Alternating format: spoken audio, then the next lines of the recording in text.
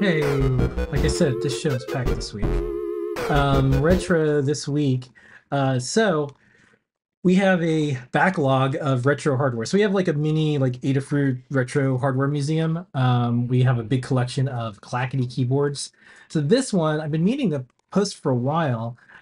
This is a Clackety Clacky keyboard from Bloomberg, and as far as I can tell, this is the only mechanical Clacky keyboard. I like a cancel one. That's in a museum, and Hmm. this one happens to be. And we have the same one. Coincidence, didn't know this until I did some fact checking and some more research.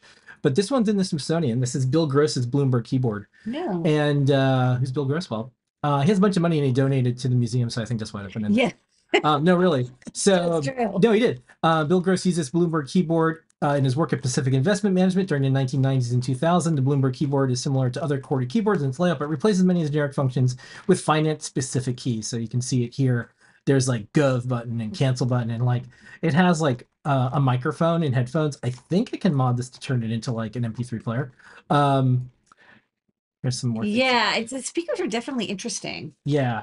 And if you want to see more information, it was made by Maxi Switch Inc., Tucson, Arizona. Maxi Sound keyboard. I wonder if it was like, they made the Maxi sound and then Bloomberg was like, okay, I want you to make a custom Yeah. version that like you slap our logo on and like some of the keys are green. Yeah. And Look at so that return. It's like when you click the, hit that return, you're like, I'm buying or I'm selling. there goes a mortgage, Next. Sorry, everybody.